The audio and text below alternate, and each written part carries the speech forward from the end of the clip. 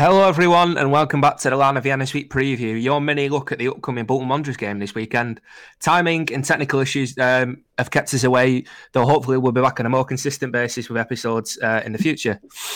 We may be in the early stages of lockdown 2 Electric Boogaloo, but at least we've got the one thing that'll keep us all occupied this weekend and all looking forward to a Bolton Wanderers game. Hey! What's this part about looking Bolton forward Wanderers to it? so much. What's this part about looking forward to it? I hate Bolton more than I hate any other team. It's trying to be optimistic. Joining me to preview our first and possibly only FA Cup game of the season against Crewe is James Jarvis and Tom Jenkins. Hello, lads. How are we doing? Fine, mate. Not great because of any kind of stupid lockdown that is a load of bollocks and totally pointless. I'll leave it at that for the moment. But, we've got Bolton to look forward to. I'm so excited. Can't wait to play Crewe for the 400th time this season. I mean, as for me personal life, doing fine, but no one gives a shit about that. Personal life. So when it comes to Bolton Wanderers, yeah, I can't wait to see us get knocked out the FA Cup. It's going to be brilliant.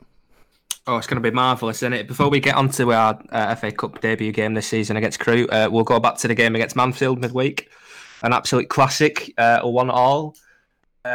What were your thoughts on the game, lads? Was it a point rescued? Was it 3 points dropped? How bad were we, Tom?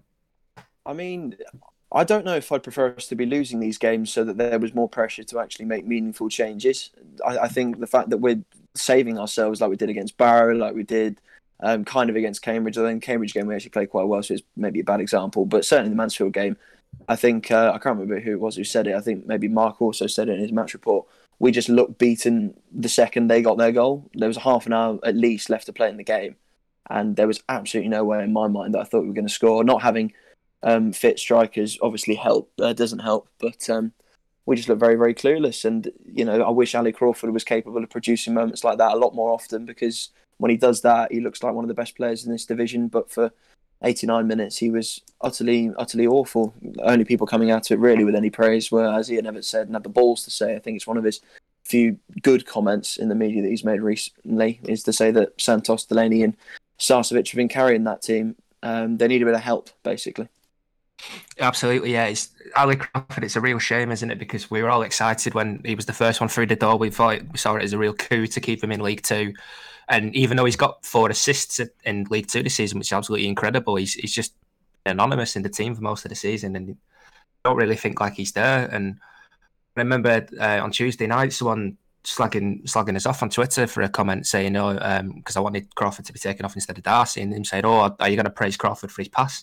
And I did in the immediate reaction. It was an absolutely sublime ball over the top to Sarcevic, and you've got to praise Sarcevic as well for that run. Watching it back, that run is incredible for a player who was getting slagged off so early in the season. Crawford's overall delivery has been really poor. You look at his corners, you look at his free kicks, it's been dreadful to look at. And you have to think that we could have taken advantage of it better. We've got Santos and Delaney, who are absolute giants at the back, who could really be a threat from set pieces. Certainly Delaney. Delaney's shown, hasn't he, that he's competent to sort of getting in attacking positions for headers. Santos, maybe not so much. His goal record's nothing to shout home about. But Delaney's got a bit of the budget Craig Dawson about him from corners, from what I saw in League One, certainly. And he did score in our last game against Crewe, didn't he? He did, yeah. I mean, I think... even Clayton Donaldson could have scored that one, but even so, you've got to give credit where credit's due. Yeah, absolutely, yeah. We'll come to you, James. Again, Bolton Wanderers had a fairly good first half. It was a pretty great opening 20 minutes, and we didn't really take advantage of it. And then came out for the second half. We were absolutely dreadful. What is Ian Evans saying at half time? Why are we so despondent coming out for the second half? I don't know what he could say to them, because half of them just played like they didn't want to be there. So he just seems to have some kind of motivation problem in the squad, because half of them, you can just tell by the way they were moving around the pitch. Like, did you see how many times Gordon, when he came on to replace Brackbank, how many times he could have made an overlapping run, and he just was either too scared or too nervous or just too lazy just to not make that kind of run, which would really have benefited us. Got himself into a crossing position and whip a ball in. Something along those lines. And then you see Tom White, who seems to be suffering from Joe Williams syndrome, having a fantastic debut and then just being completely anonymous most other matches. it's utterly frustrating to watch it. He's right to point out Sarcevic and Santos and Delaney, and even though he went off injured, I'll also bring up Brockbank and Darcy as well. Even though he didn't have a great game overall, you can tell those are the players that are trying. The rest of them, I'm not too sure. I'll maybe let off Delfonso because maybe he possibly was suffering from some kind of hangover from whatever injury he picked up, but the rest of them, no, they just were not playing up to the levels required. And I sympathise with Everett for some of the stick that he gets sometimes. He doesn't help himself with his comments, but every single time that he's been in the media, I feel like he's been totally honest with what he feels, which I appreciate heavily, even if I don't always agree with it. I don't feel like he's selling us any BS. I don't know. I don't envy the task that he has to do with some of this squad because regardless of whether or not if they have ability, if they're not trying, then I don't know how you can get them to change that. That was the concerning thing, wasn't it, in the aftermath of the Leyton Orient game, where he came out and said that I knew before the match that some of them didn't look motivated.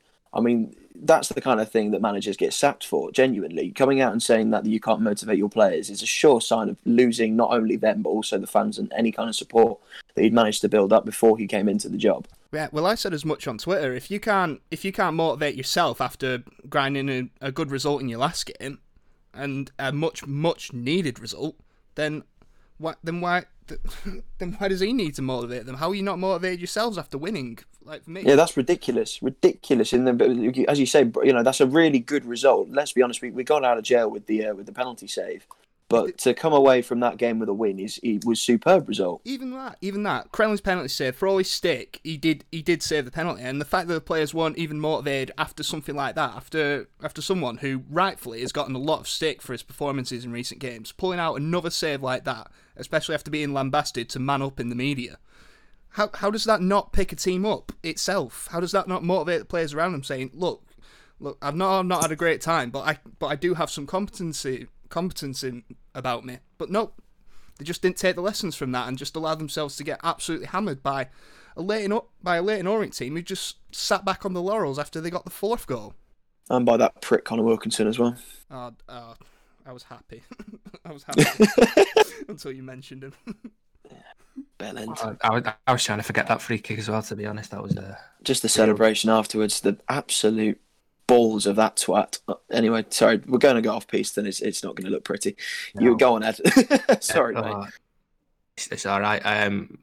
Need it back to the Mansfield game anyway. We'll later on it as well. Do you feel like a formation change is needed to try and bring something out of the players this weekend? Do you think now it's the cup competition? Do you think now's the right time to experiment and try something new? And because obviously, I wrote in my immediate reaction, insanity, like the definition of insanity is trying the same thing over and over again and expecting different results.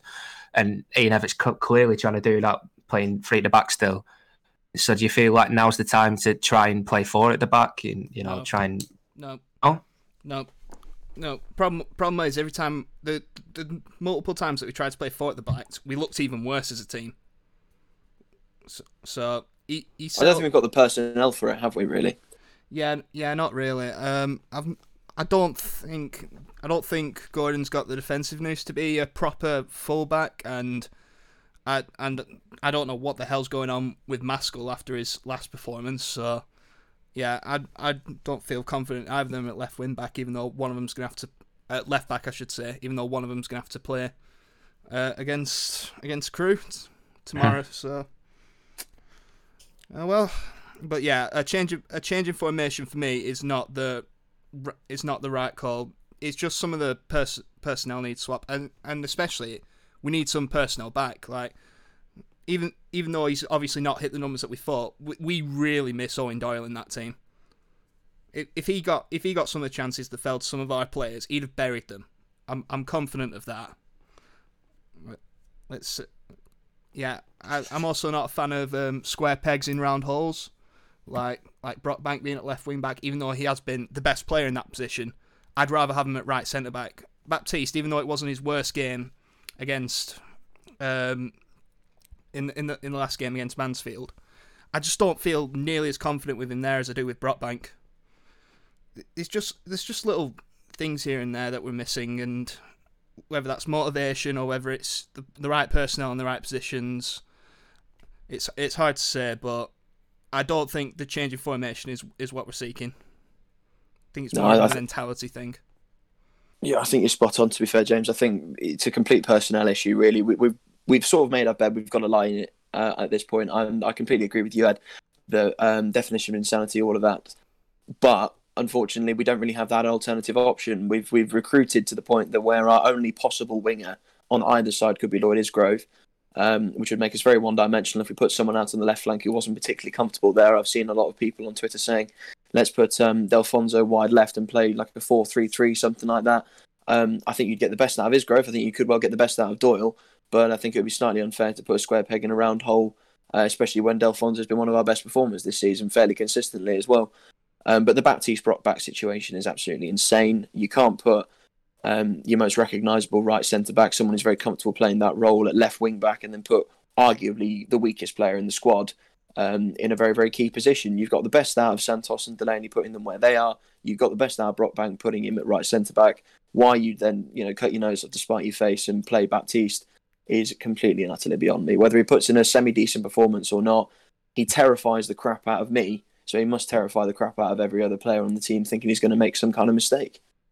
Most definitely, yeah. The thing with Baptiste that I don't get anyway, I don't mind him playing the odd game. I think he had a good game against Barrow and an alright game against Bradford. But considering he's played so few games in the last few years, he's been riddled with injuries. To have him play 5 consecutive games in less than 2 weeks, it just seems like absolutely ludicrous to me, especially considering we've got those two, even though they've not been playing great, those two left wing back options on the bench, and forcing Brockbank to go into another position that he's unfamiliar with, or unfamiliar at first team level with. It just seems silly to me. And it's the whole Tut situation, isn't it? We've decided not to play Tut, even though he's been one of our best players, because he doesn't have the fitness to play several games in succession. Why does Baptiste suddenly have a physical advantage over Andy Tut? It makes no sense at all.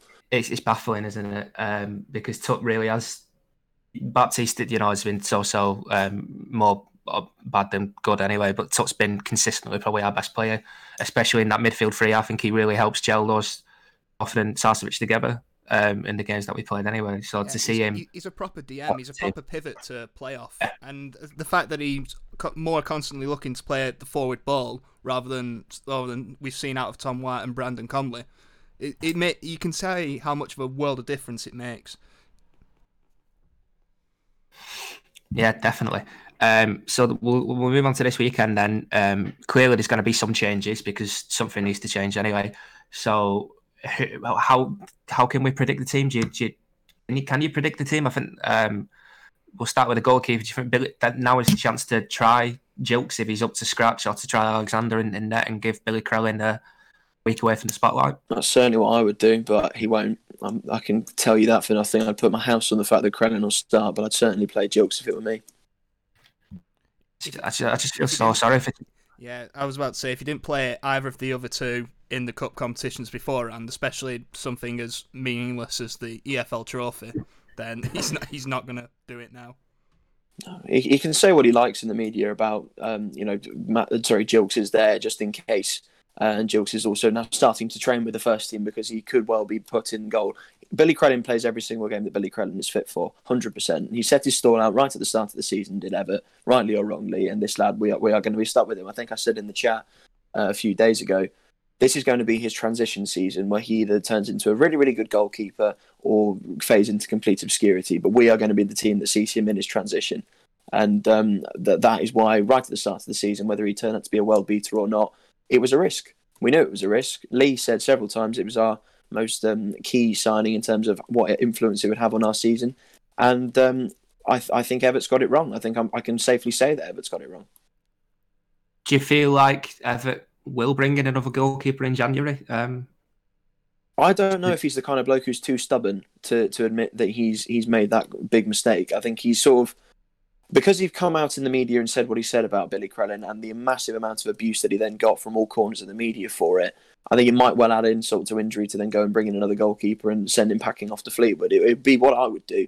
I think we're in a situation now where if by some miracle we've been able to string a few results together and be in with a playoff shot by January, I think the best thing that we could do is to get a keeper who's not going to drop clangers or not going to be trying to find himself like Krellin is. Whether he's good with his feet or not, couldn't care less. Genuinely couldn't care less. I would have gone right in the summer and got Josh Lillis or someone of that ilk to just be our stable goalkeeper, make the saves that I expect you to make, and not be as erratic as Krellin has been. But I don't think ever is that bloke to admit that he's got this horribly wrong. Mm-hmm. Obviously, he came highly recommended from Jilks in his time at Fleetwood. You'd have to assume so anyway. But you look at other goalkeepers in the league. You mentioned Lillis. Our former player Jake Turner's had a good start to his career at Morecambe on loan.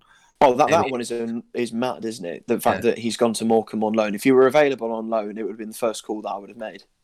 Don't get me wrong, it's also a risk, but at least it's the devil there's an experience there. We know what we're getting with Turner. Krellin was a massive unknown commodity.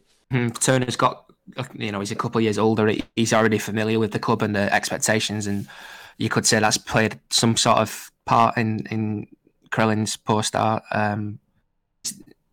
Obviously, we are a League Two club, but you go out into that stadium week in, week out, and expectation from the fans, and he's probably sensing it on social media. I know there's some people attacking him in the tweets that they're sending to him. Well, imagine what it would have been like if there'd been fans there. It would have been chaos for him. Yeah. I mean, I don't know where the away end is at Cambridge, but imagine him dropping that clanger right in front of what would have been 1,000 to 2,000 Bolton fans. I mean, the lad would not have been able to survive that. Oh, he would have got dogs abuse. Yeah. A lot of players have seemingly had their Chris Taylor, away games, definitely Chris Taylor. I remember that game at Oldham where the fans just gave him dogs abuse, and that seemed to the end of his career at Real Wanted, really. Unfortunately, I don't think it's a good trait of Bolton fans at all, by the way. I think it's one of the worst aspects of what our fans are like, because we're very, very tribal, loyal to the people that we're loyal to, and God help the people that we're not. I mean, some of the most disgusting things I've seen, I think, at Coventry in the League One season, where Liam Trotter was given one of the most horrific receptions I think I've ever seen for a footballer. And, he's an old experienced pro who can deal with that kind of rubbish, but I don't think Billy Krellin would have been able to. I don't think there's a lot of players in our team who come across as weak-charactered to an extent and wouldn't be able to deal with that kind of pressure. Mm-hmm. Okay, another position you could probably see a change is right wing back. Peter Kioso was fantastic the first couple of games, but his performances have been slightly getting worse and worse the last couple of games, and a lot of fans have been calling for Jack Higgins to be recalled, seeing as he's more of a person to just get hold of the ball and whip it in at the first time of asking. Can you see him playing tomorrow, James? No. No? No. Because Kioso, for all his faults, he holds onto the ball better than Hickman has so far. Hickman does whip it in fairly early, but as we've shown by statistics, even though statistics obviously don't always tell the story, 90% of the time they miss the target, which isn't really ideal, especially if Everett does want to try and play this possession-based football. Kioso is a smarter option. He's stronger in the air, and the only issue I have with him sometimes is that he's just a bit greedy. Right. So, sometimes he just holds onto the ball for too long. He doesn't make that incisive pass when he should, but one advantage that he does have is that he's excellent at making an overlapping run. I will give him that, but yeah, I think so. Kioso's probably closer at the moment to the type of player Everett wants to play, and yeah, unless Hickman's been working on his crossing a lot more in training, or he's been working more on his runs or his defensive work, Kioso's absolutely starting. Fair enough. I'll end this on Crew just by saying, do you feel like we need to get a result tomorrow or a really good performance to help the season to push on against Salford away? I'll open that to both of you. I mean, it's always something that they say on paper, isn't it? The cup run can inspire good things for a season, but and we've certainly not benefited from the fact of being out the cups, because it's not exactly improved our league performance whatsoever. But I don't know. I get the feeling that maybe it would be nice for the squad to get one over on a team that they've come up against so regularly and failed against, if you know what I mean.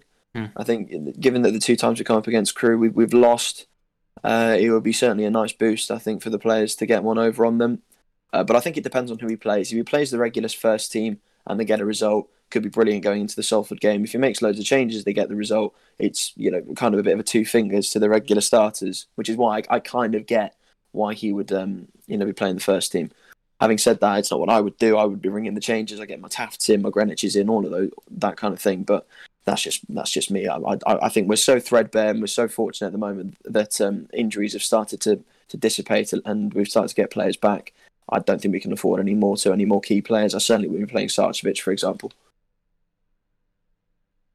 Do you agree with that, James? Pretty much. If I was the manager, I'd just ring in the changes, because if any of them want the opportunity to get past the first team, even though some of them have been absolute dog, then they need to play. They need to say with their actions on the pitch, how they come across in their runs, how they attempt to play with each other, whether if they make a mistake, they will get a telling off, like we've seen Santos give to Maskell beforehand, and all sorts. They need to show that they have the mentality that they're not just here just to say, I've played for Bolton Wanderers, or I'm just here to make sure that I had a club and a steady pay thing coming in. You can't be playing like that, especially if you want to be up near that top end, because I know that we've had a terrible start to the season, but it is still only 11 games into the season. You look at the table, we're only about 9 points off playoffs. If they turn around their mentality, get some good wins together, you're laughing. All it takes is is one good run, and then you're back in contention. A win like this would be vitally important, and if the second string players play and show to the first example of squad, then there's competition within the squad again. It's not just the usual suspects playing every time, and we say, like, we come to expect a mistake from Baptiste every match, or we come to expect I don't know, one of the partners for Sarcevic just doing absolutely nothing. I'd make the changes himself, but Everett seems to be of the mindset that he needs to play his first team just so that they can get some confidence again. But I don't know, maybe that's the definition of insanity, just trying to stick with them and hope they'll change. Yeah, I think he's got to try and find the right balance between giving the players who aren't performing well time to try and turn it around, and then giving the players who haven't been playing at all the chance to try and push into the first team. I mean, you look at some of the under-18s who've played this season, Finlay Lockett, Regan Riley and Brad Amonteng. Can you see any of them getting a chance tomorrow, even if it's just off the bench? I would say Riley, apart from the fact we've got so many people available in midfield. So I don't think he'll get much of a shot. I'd give Bright a shot. I would, yeah. I think we could do with somebody up front who, a bit of a change, bit of a different option, and give the forward lads a rest, because let's be honest, they need it. I'd play Sean Miller because I think he needs minutes in his legs rather than to be rested, but Delfonso, and I wouldn't have anywhere near the team. Yeah, Delfonso, I'd rest for Salford, definitely make sure he's fully fit and sharp for next week, because he's vital, and he's obviously probably been our most consistent forward player anyway. Yeah, I think it could be beneficial to play someone like Bright alongside the more experienced Miller, because Miller's that more holding type, and Bright seems to be the poacher.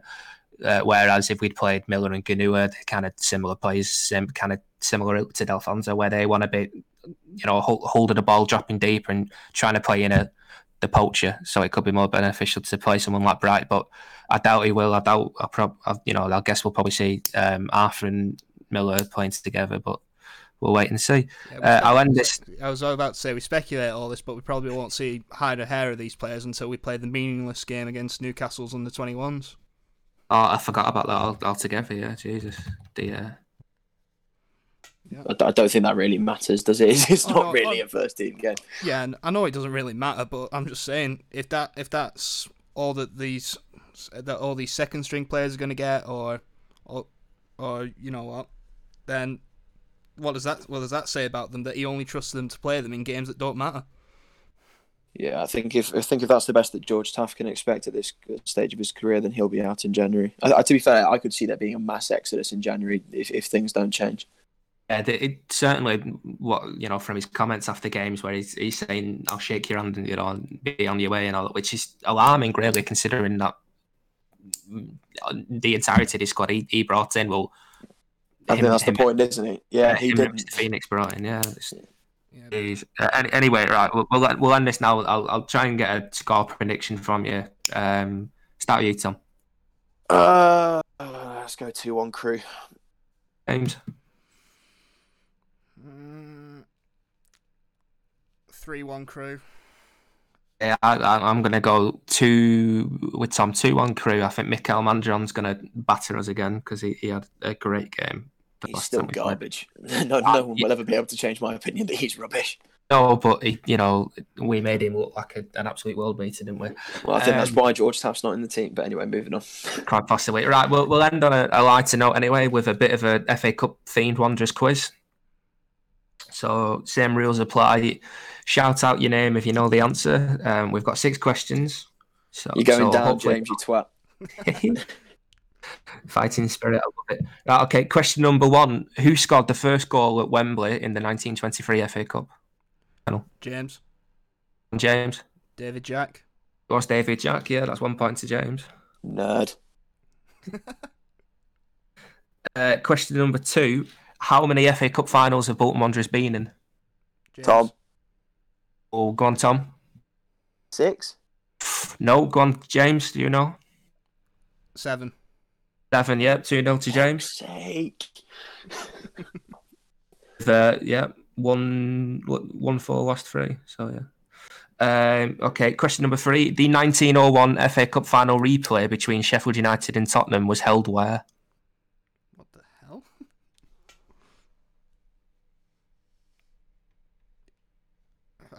I haven't got a bloody clue. Biggest clue I could give you is think about who we support. Oh, Tom. Vernon Park. Vernon Park, yeah. I was going to say Hampden Park. So I thought it might be something really out there. I think the question. Yeah, well, we hosted an FA Cup final once, so there you go. Question number 4: Who did Kevin Davies score a hat-trick for in the FA Cup against Bolton in 1997? Tom? Chesterfield always brought it back. It's 2-2. As soon as you said Kevin Davies hat-trick, I knew it had to be Chesterfield. Didn't get it in time. Didn't know it that quickly, though, did you, mate? Okay, question number 5. How many FA Cups has Rob Holding won since leaving Bolton Wanderers? Tom? 2. The answer is 2, yes. Bosh! Have it, James. Have it, mate. He's turned it around. Oof. Oh, no, what a result. Okay. You couldn't sound any less enthusiastic. No, yeah. Question number 6. Did Bolton win or lose their first ever FA Cup game? James. They lost. Did lose, yeah. Shock. 6-2 away at Blackburn in 1881. To Blackburn as well. I forgot about that. Yeah. Okay. How many of the Blackburn team were related? Probably 6 or 7, I guess. I don't know. Okay, so this is the tiebreaker to win it all. I know you're both excited. Okay. When did Bolton, in the 2016-17 season was the last time Bolton Wanderers won an FA Cup game. Mm-hmm. Oh my God. 4 years ago, so that's slightly depressing. What was the score and who was it against? Tom. Sheffield United 3-2. It was Sheffield United 3-2, yeah. Tom takes it 4-3. Get in there! Oh, James, it's unlucky, mate. It's unlucky. You can't win everything. I was thinking Sheffield Wednesday 3-2, but then I remembered that was the League Cup. Yeah, that was when Parker kicked off with who was it? Some Sheffield Wednesday player, wasn't it? Because he stamped on my race or something. Yeah. It was their goalkeeper. I remember because I gave him dog's abuse when he went in the tunnel. Your memory's fine now, isn't it, James? It wasn't fine during the quiz. It's the pressure, isn't it? It's the pressure building. Yeah. That's what it was. I live for the pressure. What can I say? I wish our players did. That's a good point. Yeah, they don't turn up for competition. Yeah, we'll wait and see about that, won't we? So, thank you for joining us on the Line of Vienna Speak preview. We'll hope to be back next week, fingers crossed, and hopefully we're putting a decent performance tomorrow. But you never know. So we'll see you next week.